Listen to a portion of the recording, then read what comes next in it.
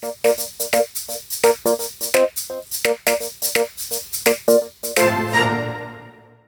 good morning, and welcome to the Go Inspire Coaching Podcast, where I hope you feel inspired to live your best life. I'm Darcy Goins, your host. I thought about posting this content on the blog, but friend, I want you to hear my voice for this topic. Rejection. Here we are, jumping into the deep end again with Go Inspire Coaching. But whether you got laid off or didn't get the job that you were looking for, that rejection still stings. Am I right? So let's talk about it. You're going to have emotions about all of it. You're human. Let those emotions have a place. Feel them, process them, then put them in a bubble, blow them away, and choose the next best emotion. That might mean going from rage to grief or disappointment to melancholy.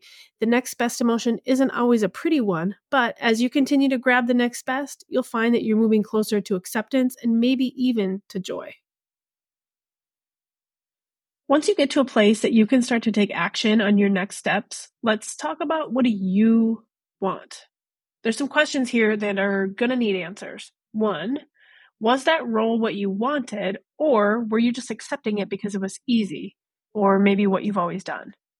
Two, what does happiness in your job or career actually look like for you? I'm going to let you in on a little secret. It's really squishy, but it works. Close your eyes and visualize the role that you want. What does your day look like? How is it to interact with your peers and leaders? Feel that feeling. Imagine that you have that role. What does the rest of your day look like with this new job? Are you working from home? Are you in an office? Are you in lots of meetings? Are you doing project work? Hold that vision in your mind.